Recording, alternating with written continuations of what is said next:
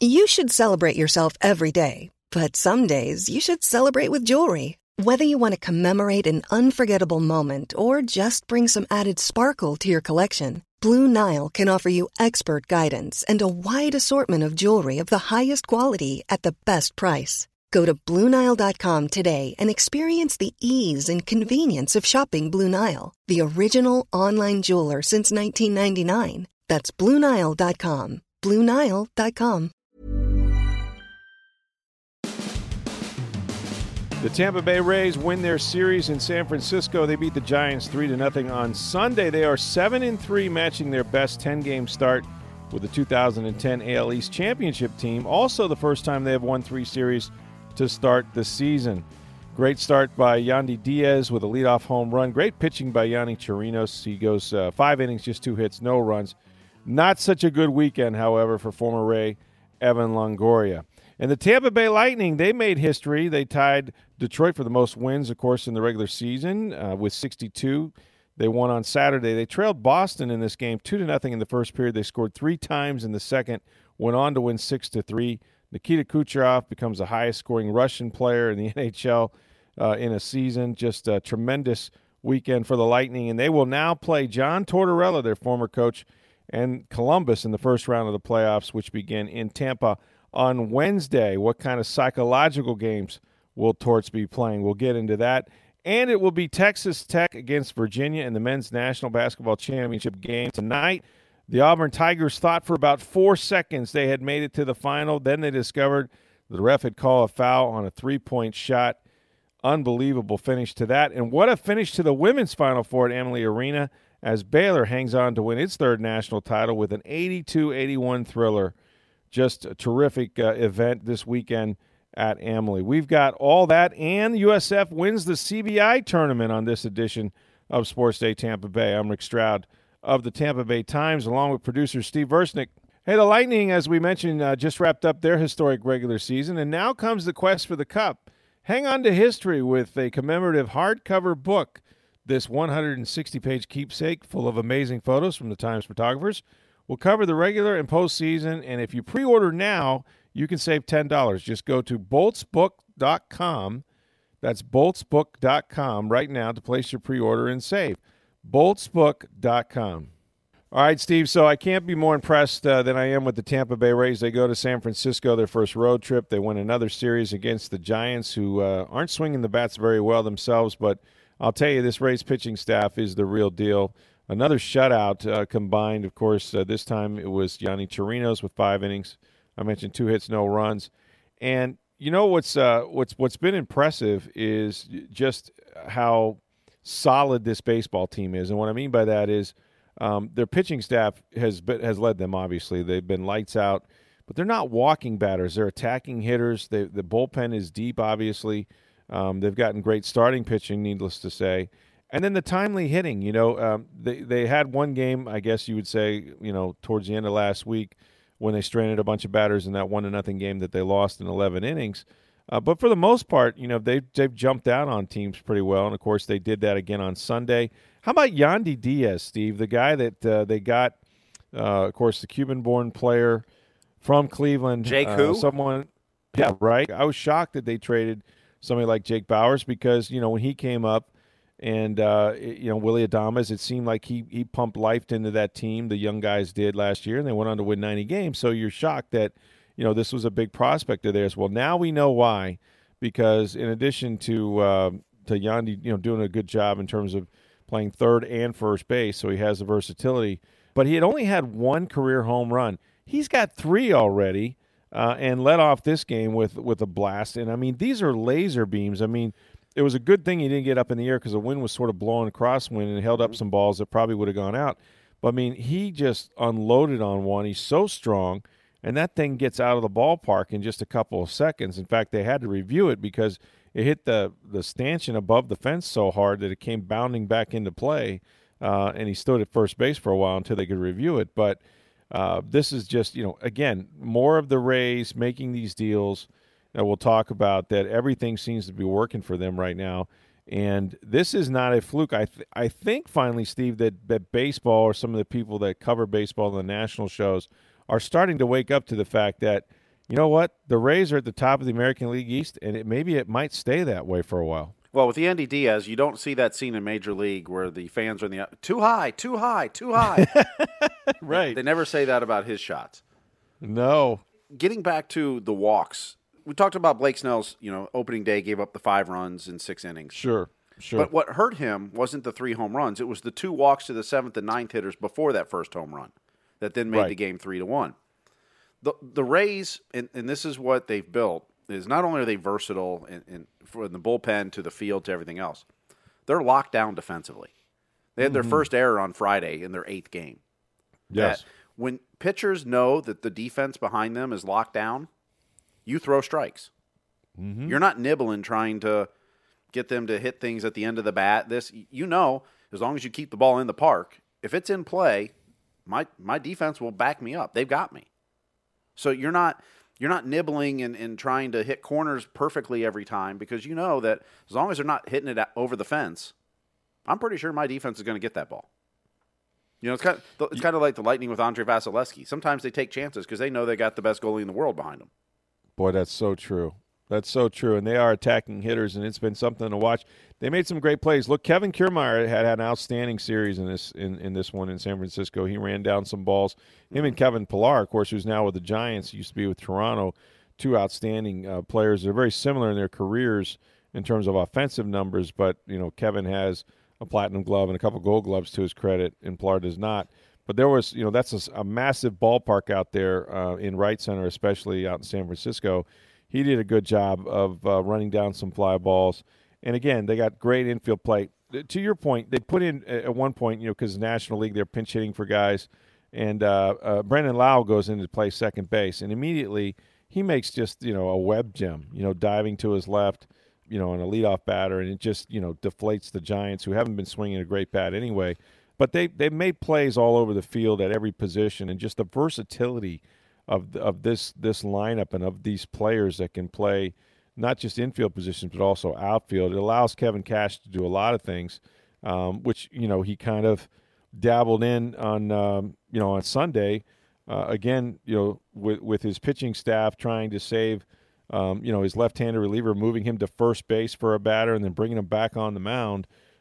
We've seen Cash do that before, but yeah, it's been really some fun to watch. And again, it's rare that the Rays or any team would jump out. 7-3 is a good start for anybody. Again, they've only done it one at a time, and that was when they won the AL East back in 2010. So if you're looking for positive signs, there's one. But the way they play, and we've talked about this, how pitching and defense does not usually go into a slump. That's what's so solid about this baseball team. I mean, they won 90 games a year ago, so they obviously have talent. But now you've got Tommy Pham for the entire season. Austin Meadows is coming in and contributing right away. It seems as if that they're having a lot of fun. The catching Mike Zunino has not hit for them per se, and neither did they expect them to. But they're throwing out runners at an amazing clip. I mean, there was one ball that got away from him just a little bit, and the runner tried to take advantage of it, and he nailed him, and it was the 3rd out of the inning. So they've just done everything right to this point, and probably with just a little bit of luck could be 8-2.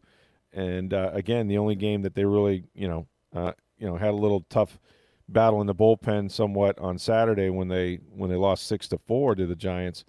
But I'm as impressed with the start as I was with their finish last year.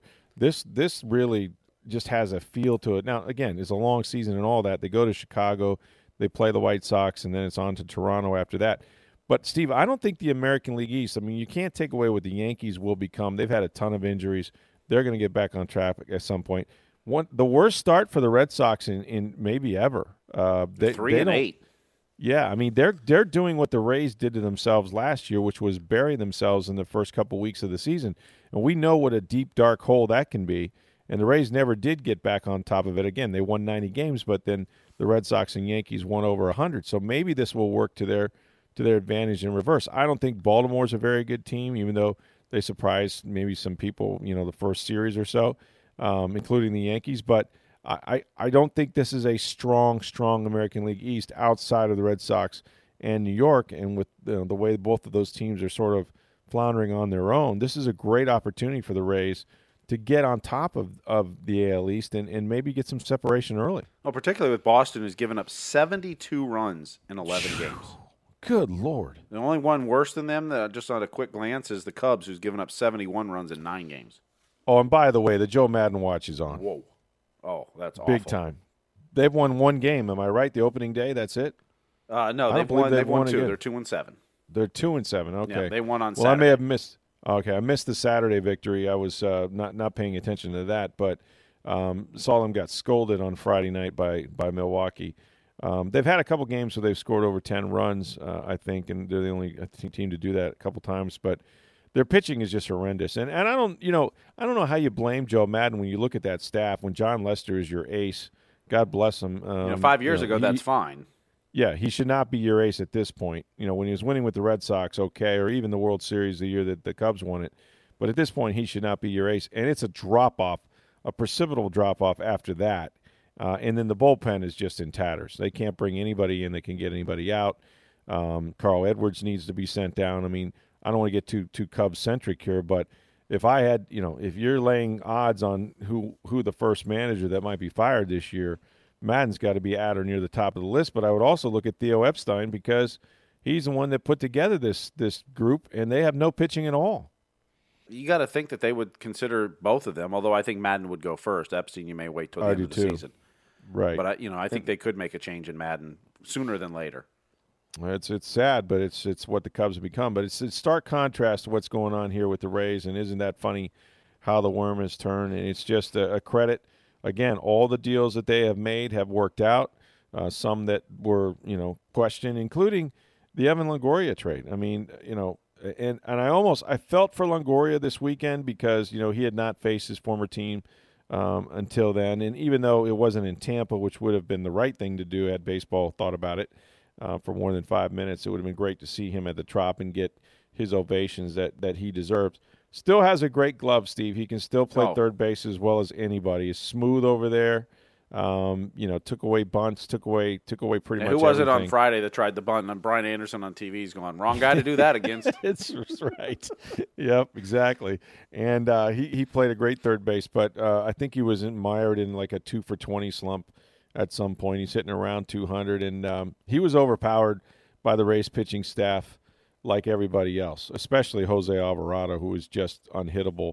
Him and Castillo, I tell you what, I think we're starting to see, both those guys can pitch in the ninth inning too.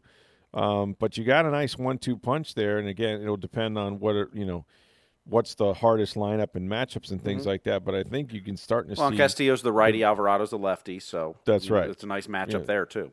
Yeah. So however it falls in the lineup, whether one's pitching the eighth or the ninth, but I think it looks to me like Alvarado's going to be your ninth inning guy, unless the lineup turns over. But they're just doing a great job at the back end of the bullpen, as is everybody. So if you're a Rays fan, you should be pretty stoked about this. And again, it would be different if they hadn't won 90 games a year ago and then improved their ball club the way they had, like we mentioned with Yandy Diaz and Zunino and some other guys that are just playing great. And, hats off to Kevin Kiermaier, who's also off to a really good start in his own right. He has had a couple home runs already this year and is playing a great center field, and it's just part of that defense that has got them going. So good start for the Tampa Bay Rays. Good finish for the Tampa Bay Lightning in the regular season. They do get their 62nd win. And, Steve, I don't know what's going to happen in the postseason, and obviously to me it wouldn't have mattered if they won 50, 51 games, 52 games, or 62 games. The expectations were always going to still be there. When you come as close as they did a year ago with the Washington Capitals needing one of the last two games to get to the Stanley Cup, and they don't do it, they don't get it done, then obviously anything short of getting back to that point and then one step further would probably be viewed as a disappointment. Now, the fact that they have made history now and they, have tied the Red Wings, that great Red Wings team, with 62 wins, certainly makes it even, more disappointing, I guess, if for some reason, they were to flame out or something in the playoffs. First of all, I don't see that happening because I just simply think they're the best team in hockey. And what I liked about what happened on Saturday was, first of all, they're playing in Boston against a really good Bruins team. They did not play a lot of people. They had some people out, not the least of which was their goaltender, Vasilevsky, and the backup is out as well.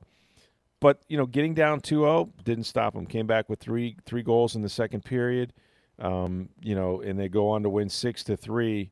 And they do get the record, but they did it without making that like the singular goal of the season. Had they finished with 60, 61, so be it. Still an unbelievable year. The stat that still slays me, Steve, is that I don't believe this team lost, or maybe they did one time, back-to-back regular. Once they lost back-to-back games in regulation. That was in November, and it was to Ottawa and one Buffalo. Time. Ottawa and Buffalo. I don't remember the order. Right. I believe they only lost back-to-back games one other time, and it was in, I want to say, the end of February, or maybe it was early March, and it was 2 overtime games back-to-back at home. One was St. Louis, right. And I don't remember the other team. Right. But those are the only 2 times once. they've lost back-to-back games. Once in Yeah. regulation, once was in overtime. I mean, that's just sick when you think about, the length of a hockey season to have that kind of consistency and the ability to know, when it's winning time and then finish it. Stamkos, I thought, was great on Saturday. Watched most of that game on TV. He had another shorthanded goal. It's weird. He's had 2 now in 2 games, I think. Yeah, 2 in 2 games is, that's and what a sweet move he put on. Oh, yeah. The assist. And Kucherov's goal, too. Wow. Yeah. The speed he came through and the ability to send it right in front of the pad to the back corner. Yep. No, it was great. And so, again. But getting back to the back-to-back games, too, one other thing. 4 seasons ago, when they went to the Cup final against Chicago, all season long the mantra was they had not lost 3 games back-to-back all season. Mm-hmm. This team's only lost 2 games in a row twice. And it was such a big deal. And they had lost 2 in a row several times in that season. I don't remember how many times in the 14-15 season. And that was all they've not lost 3 in a row. And that was talked about all throughout the season and into the playoffs. And they ended up losing 3 in a row in the Stanley Cup final, which was the first time all season. But this team has only lost 2 in a row twice. That is crazy good. So now it's on to the postseason, and, of course, Wednesday they'll host the Columbus Blue Jackets. And guess what? John Tortorella is coming to town. And, folks, they had great success against Columbus this year. They were 3-0. I think they outscored them, 17 to something. 3, I believe. Yeah, 3. I was going to say 3 or 5, but, yeah, I think it was 17-3.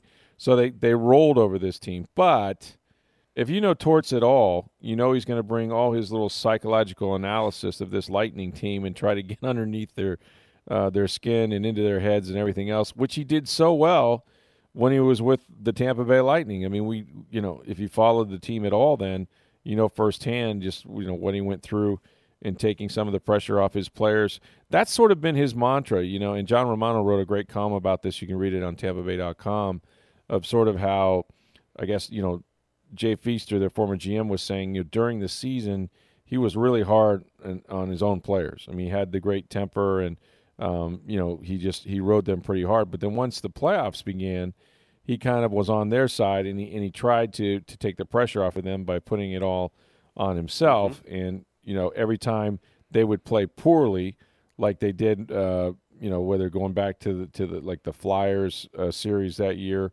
when they got spanked like 6-2 in one of the games, game 2, I think it was. He went after. That's when he went after Bobby Clark for whining all the time. And then, you obviously remember the whole "shut your yap" thing that transpired that same year. So he's going to have something for this Tampa Bay Lightning team, and I'm sure he's going to play on the fact that, wow, what a unbelievable collapse it would be if this team has been good all season, but it really doesn't matter because this is the postseason and we're not afraid of them. He tried the last time they played in Columbus, their final game. He was saying, we're going to take the fight to them. Like that was the whole, and they did too. They played a great first period, and then the Lightning got their footing and they wound up spanking them pretty good up there. So it's going to come down to who plays better on the ice, obviously, but it'll be entertaining as long as John Tortorella is in this series. All right, Steve, so one thing you mentioned to me that you noticed, Dan Girardi is back, so that's big, right? Yeah, he missed 13 games, but to get defenseman back is, Victor Hedman still hasn't played since he got hurt a week ago. And Strawman came back on this road trip. So it's good you're getting your defensive core back so that, Cameron Gaunt's played on Saturday because they were resting some guys. He, not going to play game one, you wouldn't think. Hopefully Jan Ruda doesn't have to play game one, although he's looked pretty good. It's held his own. And, I think the best thing you can say for him, for the most part, you don't notice him. And when you do notice him, it's because he's making a really great play. You're not noticing mistakes that he's making or, problems that it's causing for the team. So, he's done very well in that role. But, having Strawman and Girardi back this week, and you hope Hedman comes back this week for the playoffs, to get that full D-core back is going to be strong for this team. Well, we'll find out if Hedman skates with the team on Monday. But, he took what looked to be, and they haven't announced this, but it did seem to be sort of a head injury. They say it's an upper body, but it might be a concussion situation. We don't really know.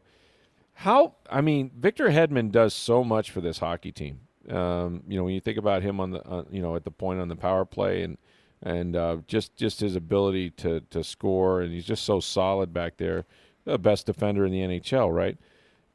How difficult would that be if he weren't available to them at least early in these playoffs? Well, I don't think. Look, and Hedman's an elite player. Is up again for the Norris Trophy for the Defenseman of the Year. Yeah. But this year they could handle losing him more than last year. And I say that, and it's for the same reason, and we've talked about this last week some. What's made this team so much better than last season, which was a tremendous team, is that Braden Point's no longer your shutdown center. Right. Tony Cirelli's become that. So that Braden Point can focus more on the offensive game and do more on the power play and everything else he does. And he's still a tremendous lockdown defender. But you don't have to put him with two other guys that are elite defenders. You can put him with Nikita Kucherov to really make an elite line offensively. And they still hold their own defensively, and Braden Point's tremendous two-way center. But he doesn't have to be on that shutdown line anymore.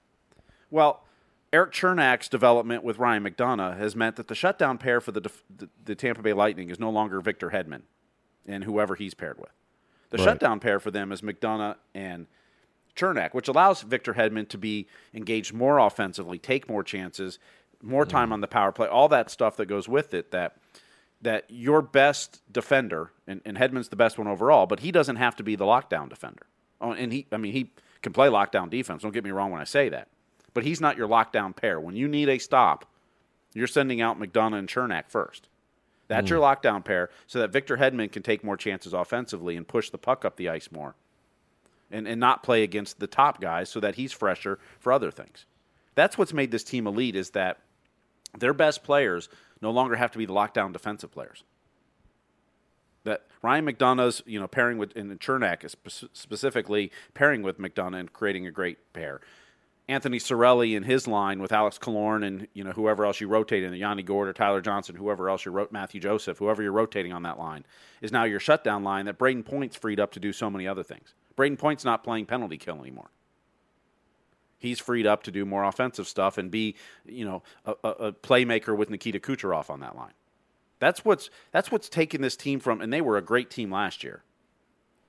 But that's what's made them elite, is that their star players now don't have to do as much defensively and can be engaged more offensively. Both from Victor Hedman, Braden Point, it's, you name it. That the development of some of the younger players, Chernak and Cirelli and Joseph and Yanni Gourde and all this has allowed that to happen. And that's what makes this team so deep, so dangerous, and so powerful. Yeah, and they just wear you down. I mean, they're so explosive too, and it doesn't seem to matter. Again, down 2-0, and I know, maybe look, Boston could have been resting some guys too, but they were. Marchand wasn't playing, Patrice Bergeron wasn't playing. Yeah, I mean, they played Tuukka Rask, who's not had a great year in and of himself, so he's got some issues too. But when it's winning time, they got it done, and it's good for them to have that piece of history. And I think that obviously it's not what they're after, but this hockey team. I said this after they won. I don't think people will fully appreciate. We don't know how this story ends, whether it ends with them holding the cup or not. But I don't think people will appreciate what kind of magical regular season this is. They've been playing hockey a while now. Or is it over 100 years, I would imagine. So, for the Lightning to do and win that many games, I don't care what era you're talking about, it's just a hell of a lot of games, and it's a hell of a lot of consistency. for this hockey team, and it's something that they should be proud of. But well, Greg Wyshynski of ESPN wrote a great piece, and it was talking about all the records they've set, from Nikita Kucherov and setting the Russian point record to the number of wins and the road wins they've had, and 4 7-game win streaks in the season, only second team to do that. And, I mean, you name all the numbers we've gone through for months now on this podcast. Right. That the magic number for the Lightning is $79.5 million. Is that they've built a team for years now that's been good, but this year's is off the charts good. And they've stayed below $79.5 million salary cap. And all these other teams they're being compared with in the regular season with never had a salary cap to play with. They didn't have to worry about that. They didn't have to build teams and go, all right, we can't afford this person, we got to do this. They didn't have to do that. The Red Wings did, and the Canadians, all these teams that they've been compared to, is that this is the first team in a salary cap era that's this dominant in hockey. Now, we'll see how it translates in the postseason, which is ultimately how they'll be judged. But as far as the regular season goes, it's hard to compare them to anyone because there's a salary cap to deal with in that regard. Yeah, I mean, that changes everything. But they managed that. They managed to have their young core of players keep enough of their stars, and it's as deep a hockey team as there is. Did you see reports that there's some voters for the postseason awards that are thinking of writing Steve Yzerman in for the GM of the year? Because he's built this team. I mean, Brisebois made some good moves this year, whatever else. But, I mean, this team was built by Yzerman, and Brisebois has been his assistant the entire time here. But for as good as this team is, there's some talk of writing Yzerman in for GM of the year. Well,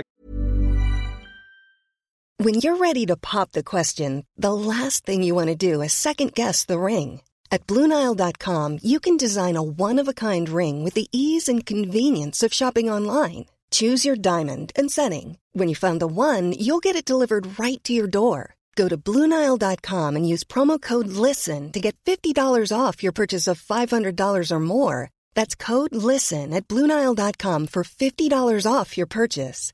BlueNile.com, code LISTEN. could see. Speaking of talk, I think I read that there's been some talk of him wanting to become, or maybe a candidate to become, the GM of the New York Rangers. There was a report from the Post saying that it was a possibility. Okay. It really didn't say he had interest, but it didn't say he has said no or has been asked. I mean, the job's not open at this point, first of all. Right. But I think it's probably talking to people. Yeah, Steve would be interested. Well, who knows if that's true? I mean, I don't know where they're getting their reports from, but yeah, I believe it's in the New York Post over the weekend. I think it was more like, hey, we'd love to see Yzerman as the GM. Yeah, exactly. Yeah, anybody that is speculating they may have a GM job, he's going to be at the top of everybody's list, to say the least, with what he's done with the Lightning and the fact that wherever he goes next, he's going to be successful too. So we'll have to wait and see how that plays out. But it'll be exciting. Of course, we'll be talking all week about the Lightning and their playoff series against Columbus. We'll try to get Diana Neros maybe on for a little while. What a ride she had in her first year in covering the Tampa Bay Lightning. On that hardcover book, too. I saw Amy Hollyfield from the Times saying that how many tens of thousands of photos Dirk Schad has from this Lightning season that they went through, and they put in that 160-page commemorative book, which if you order now at boltsbook.com, you can get for $10 off. Yeah. Hats off to him, too, and Monica Herndon. Of course, Dirk has done such a terrific job. But if you look at some of the pictures even that they did of the women's Final Four this weekend. Tremendous. Spectacular work by both those photographers. We do have the best in the business. I'm biased, but I'm also accurate. Our photo staff is amazing, and those two are two of the best that I've ever worked with. So congratulations to them. Let's talk a little bit about the women's NCAA Final Four. I'll tell you what. You mean in the barn? Right, the barn. Did you see that? Did you see that Oregon story? Or some Oregonian guy said he couldn't believe that they were having it in the barn. Right? Portland needs to get the Final Four because it's a much better place in arena than Amalie Arena in this barn. Yeah. Okay. Yeah, the women's Final Four is only coming back because it's so good here. Right, and we know the money that Vinnick has put in, et cetera. But you know what? This is the oldest columnist trick in the book. Unfortunately or fortunately, I've been in the business long enough to know this, that if you want to make a name for an otherwise nameless columnist, whenever there's a national tournament or championship and name the city, And it could be a Super Bowl, it could be, a World Series, it could be whatever. But all you have to do is come down here or wherever the event is and rip the arena and or the people or the city. It's Skip Bayless. Yeah, exactly. And it's the oldest trick in the book, even before Skip started making, or Stephen A., by the way, going to make $10 million a year. How about that? I just incredible, ridiculous. Don't try to tell me that I'm not worth. He went on this rant on Twitter about how, he's not apologizing, and nor should he, but $10 million a year. But even before those guys, this became a daily thing on Fox and ESPN and everywhere else with the debate shows. Tony Kornheiser, whoever it was, I think it was Tony during the World Series. Or the Final Four, when they had it at Tropicana. This is always the thing, right? Where all you have to do, and obviously Tony had a name, but all you have to do is come down, rip the city that the event is played, or rip the arena, or both, and you'll get so much, pushback that everybody will know your name. And I'm guessing that was, the intent here, but it's just tired and played. And yeah, I mean, that arena looked, if you've seen it, it was weird because, it's most of the year, rightfully so, it's designed to reflect that it's where the Lightning play. And so you have giant, billboards and corners of the arena plastered with Lightning faces and players and colors. They completely retrofit that thing this weekend. It was all Final Four, women's Final Four, and it was gorgeous. From the floor that they laid out to the outside of the arena and the colors that they continued all the way through it. I mean, they just did a terrific job. It looked good. They had huge crowds over the weekend, both Thursday and what were they? Friday and Sunday. No, Friday and Saturday. Friday and Sunday night. And that was a credit not only to just the teams that were here, but I think a lot of local people supported them. I know many of my friends went in addition to that. And what a great tournament and a great final that they had with Baylor winning 82-81 over Notre Dame. Notre Dame was going to lose this game, and they were going to lose it handily, probably by about 10 or 15 or so. But a couple things happened, not the least of which is this Chloe Jackson, who they got from LSU as a graduate transfer student playing 1 year for Baylor. So nice job by Kim Mulkey to get her. But she makes the driving layup with 3.9 seconds remaining. And then, sadly, if you know last year's national championship run by Notre Dame, Arike Ogunbowale, who is the sister of Daria Ogunbowale, who plays for the Bucks. And he has a chance to be their kick returner this year. He played on the practice squad a little bit last year as well. She got fouled, trailing by 2 with 1.9 seconds remaining. And she's a great shooter. She hit the buzzer beaters, of course, last year against Mississippi State. And unfortunately, she misses the front end of 2 free throws, makes the second one, but by that time, there's almost no time on the clock. And somehow Baylor escapes. And it was sad for Ogunbowale simply because she's been such a terrific player. She kept him in this game with just a lot of outstanding shots and playmaking. The big story, though, was that the game turned because Baylor had a 62-50 lead, but then Lauren Cox, one of their bigs, got hurt. She had her left foot stepped on, and it was kind of a gruesome injury with her left leg kind of bent inward. She immediately, fell to the court, and she was clutching her knee, and she was down there for quite a while, and they finally took her off on a wheelchair, came back onto the court on crutches, didn't play, but made sure her voice was there in the huddle. And, at that point, the Irish, without Cox in the game, went on a 13-5 run.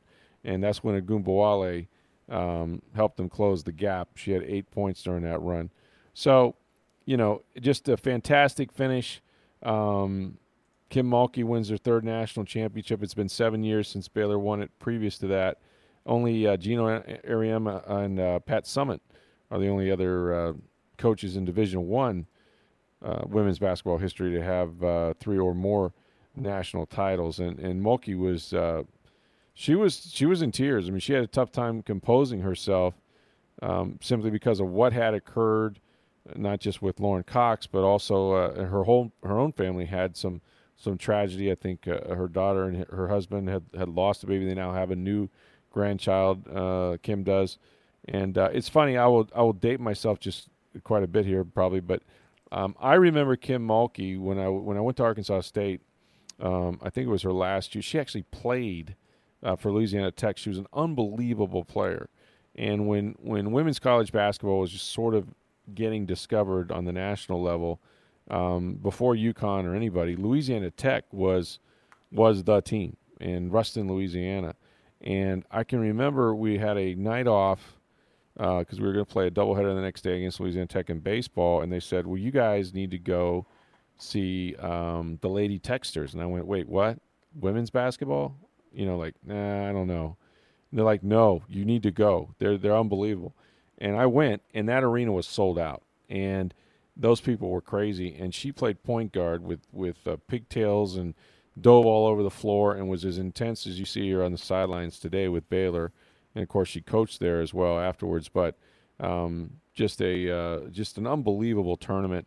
So well done by Rob Higgins and the whole game, of course, getting these events here at Amalie Arena. And, again, I knew some of my friends that went to Baylor that went down there and took their daughters, took their son, and just enjoyed what was just great basketball that they were able to witness. So congratulations to Baylor.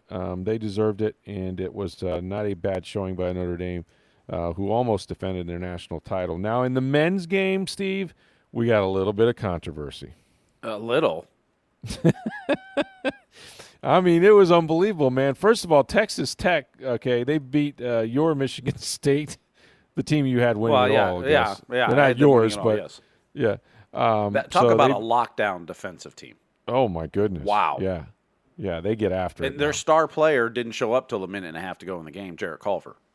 But True. yet they're such a lockdown defensive team that, I'll tell you right now, I think they're going to win Monday night or tonight. Do you? Yeah. I think they're too good defense. And Virginia's good defensively, but Texas Tech is at another level defensively in college basketball. Yeah, first time for those two teams to play in a national championship, which is interesting. I thought Virginia had with Ralph Sampson, but I guess they didn't make it that far. But yeah, so okay, the way this game went down, I mean, it was so. I don't know if you've seen the videos on Twitter and other places of Auburn fan either at the university. They or rolled bars Toomer's corner too soon. Yeah, the one guy at the arena dumped a beer on his head. He got arrested for it. Yeah. It was crazy. There's all these celebration, and then the realization, because there's so much noise, that nobody realizes that a foul has been called. So, basically, here's what happened. So, the Tigers have a 2-point lead, right? And Kyle Guy launches a 3-pointer. He's a pretty good 3-point shooter with 1.9 seconds left, and all of a sudden he misses, and he shoots it over Samir Doty's, right hand up in the air. It clanks off the rim, and the Auburn fans go nuts, right?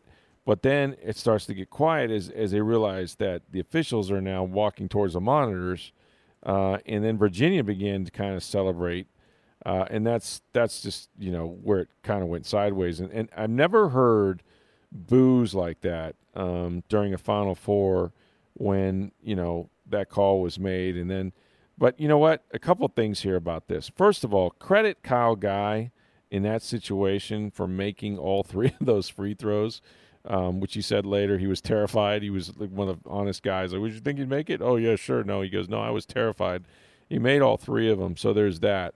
And I would say this. I think it was a foul. I struggle sometimes with, like, in this situation, a referee shouldn't make a call. You know what I mean? Like, if it's a foul in the first quarter, it's a foul, right? I mean, you're doing a disservice to the game and to the team, whichever team it is, if you do swallow the whistle and ignore something that would normally have been called otherwise. So I think they did the right thing. I think he did get him, with the body. There was certainly contact there, and you feel for Auburn, and Charles Barkley was beside himself in tears and everything else. I'm sure all the Auburn fans were, but I'm not emotionally involved, I suppose. Now there was something else that went crazy. Apparently, Virginia had a double dribble with 1.5 seconds left. But they missed that call. That one they missed. They blatantly missed that one, but it wasn't as obvious. Like, I don't think people in the arena were screaming he double dribbled, and he was actually, they were trying to foul him, and so I can see where the ball got away from him. But then when you go back and look at it, you can definitely tell that that it was a double dribble that he got away with. But again, 1.5 seconds left, and then they finally called a foul, I think, with under a second. So it was a tremendous finish, but one that was full of all kinds of controversy, and it'll be talked about for years. You feel for Auburn because they were celebrating like they had made it for the first time, and it's just unfortunate that it went down that way. You hate to make officiating such a big part of determining the outcome, but it really, you would have determined the outcome if you didn't make that call. And I remember a Final Four, Steve, and you remember this very well too. Ramil Robinson with the University of Michigan. Yep, hitting 2 free throws to seal to win that game. They won the game, and it was the final play, and I think the referee was John Clougherty or whatever. He'd been a referee forever. Made a call on a foul with virtually no time on the clock. They made the free throws, and they win it on those free throws. So, it doesn't always finish that way, and again, it was a semifinal. It wasn't a final, but it's tough for Auburn, and you feel for those guys. But I think he did the right thing. I don't quite understand. And as far as the missed double dribble goes, again, that wasn't as obvious because of the situation. It looked like the ball might have gotten knocked away, but in fact he did double dribble. So I don't know. But we've got a great national final. Well, great national final if you like defense, because it may be the first team to 40 to wins. Well, it could be because they both play great defense. One, Virginia likes to walk the ball up, and it's not. I don't know if it's going to play well nationally because Texas Tech and Virginia. I don't know. You're missing the Dukes, obviously, well, you're missing the offensive sizzle, which is what you like. I mean, I think it's going to be a very good game. I just think it's going to be one that most people the casual fans are going to be bored with. Yeah, not the style of play necessarily that everybody loves. Speaking of basketball, though, how about your USF Bulls? They go up there and win their best-of-3 series against DePaul and come back. If I'd have said, you know what, they're going to win a championship of some kind this year, how much could you have made money on that one, right? I mean, it's just been an unbelievable run. And whether it's the CBI or the NIT or what have you, it's still tournament play. It's still a championship that they get to celebrate, and they're going to be one of three teams in Division I that's going to finish their last game with a victory. Well, when you look at some of the schools that have won the CBI in recent years, and they've gone on to do big things. Yes. I think VCU many years ago did. Loyola Chicago, who, if you remember their run in the tournament, was 2 years ago or whatever it was. Maybe it was last year. We lose track of that. But they won the tournament a couple years ago. Right. For a young team, for a new program, which, Brian Gregory's just finishing his second year, a lot of young players, a lot of new players, this is tremendous. And we've talked about the extra practice time, the extra games, the pressure games of a tournament, winning tournament games, that this is only going to help the program going forward. It's going to help build the program. And Brian Gregory's done a tremendous job in 2 seasons.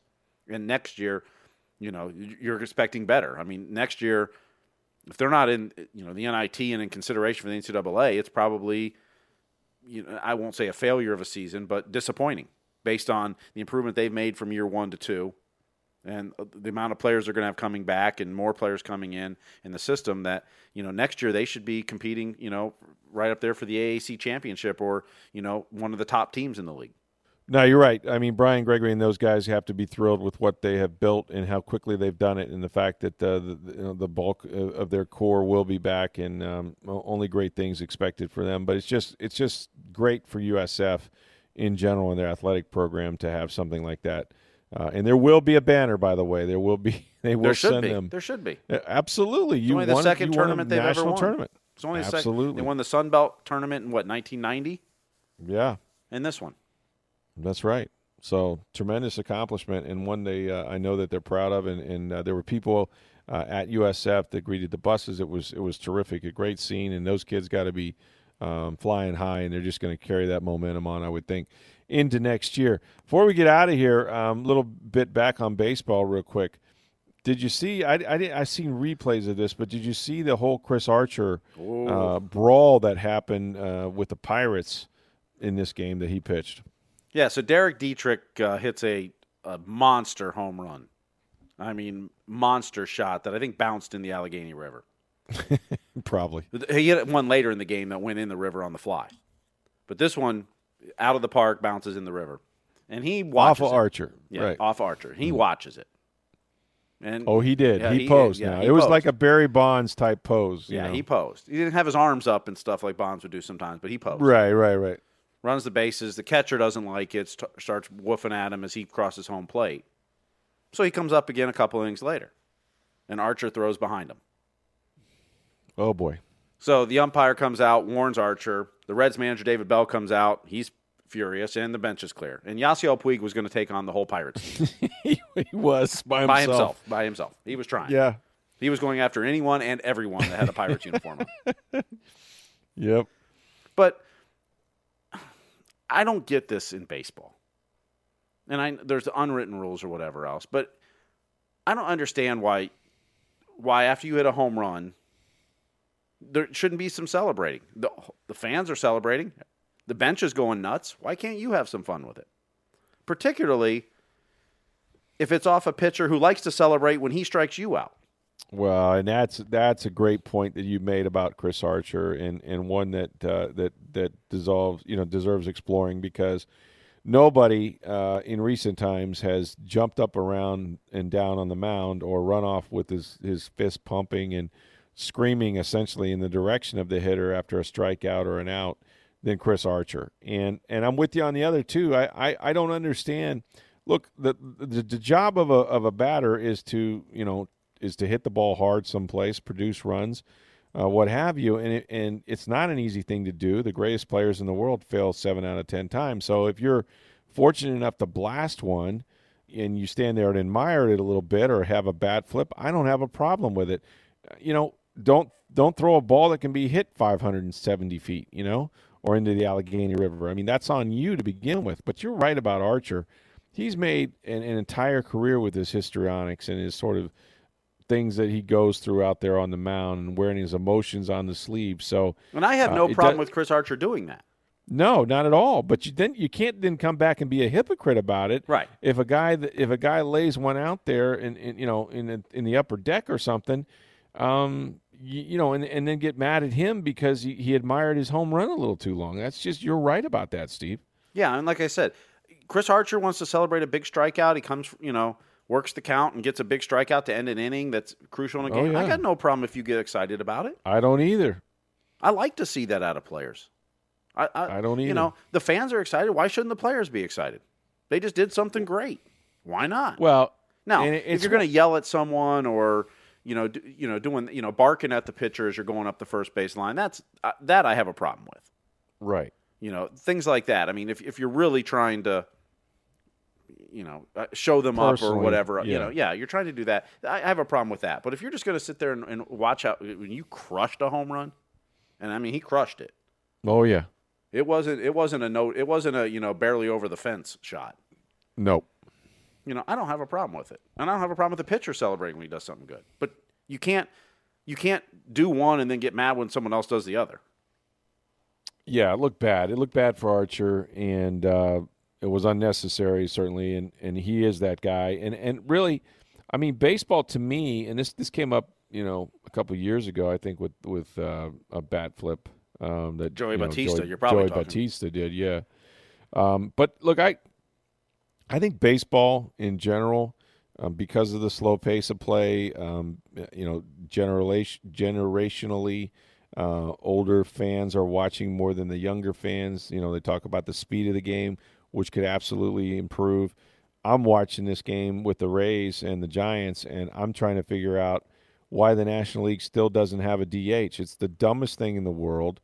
No one wants to see a pitcher stand up there and take strike three or swing as badly as they do, and yet you've got to take pitchers out of games, and make decisions that shouldn't normally be made. And it's just, baseball needs to upgrade its style of play. It needs National League games are quicker.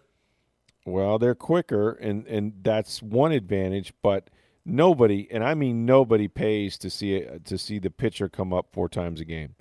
It just shouldn't happen. You should have DH in both leagues. I'm sorry, it's not interesting really for anybody. I know you could say, well, what about the strategy and the shifts and the things that Kevin Cash pulled off, in order to keep his pitcher in the game and moving him to first for a batter. All that's fine and good, but it just, to me, I don't want to see a pitcher hit. I think it's a waste of time, and not a good product, at least for those 4 at bats. So that's sort of, as I've always said, and we've talked about it before. I'd rather see just 8 batters. You could do that, yeah. And let's let the players bat more often.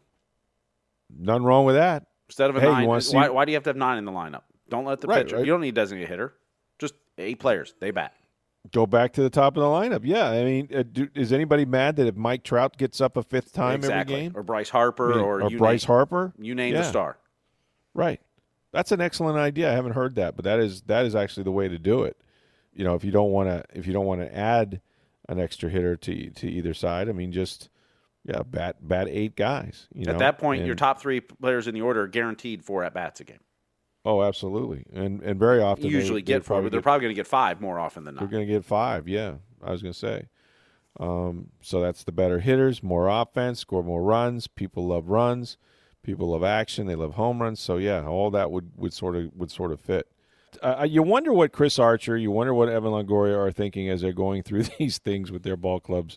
And meanwhile, the Tampa Bay Rays are 7-3 and leading the American League East, and show no signs of slowing down. They will have had an overnight flight, of course, on Sunday night. They're going to have an afternoon game, 3 afternoon games, as a matter of fact, against the Chicago White Sox this afternoon. First pitch at 2:10 Eastern time. Chicago trying to keep the weather a little warmer for the games, doing a lot of day games early in the season. Yeah, which is smart. I mean, if you got to play up there at all, and I guess they do, so hopefully the weather won't be too crazy. But Blake Snell will be on the mound for the Tampa Bay Rays. Of course, the national championship game is tonight. I'm going to be at One Buck Place on Tuesday, a chance to talk some more players, probably whomever the Bucks select for us to have available, about their off-season workout program. They're still in phase 1, which is just conditioning and some on-the-field work about 4 hours a day or so.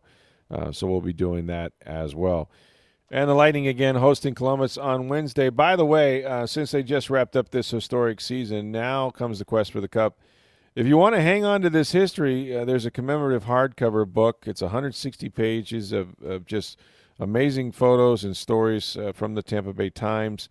We're gonna cover the regular and postseason as well. So the story hasn't all been written just yet. But if you'd like to pre-order now, you can save $10. Just go to boltsbook.com right now, and you can place your order. That's boltsbook.com. For Steve Versnick, I'm Rick Stroud of the Tampa Bay Times. Have a great Monday, everybody.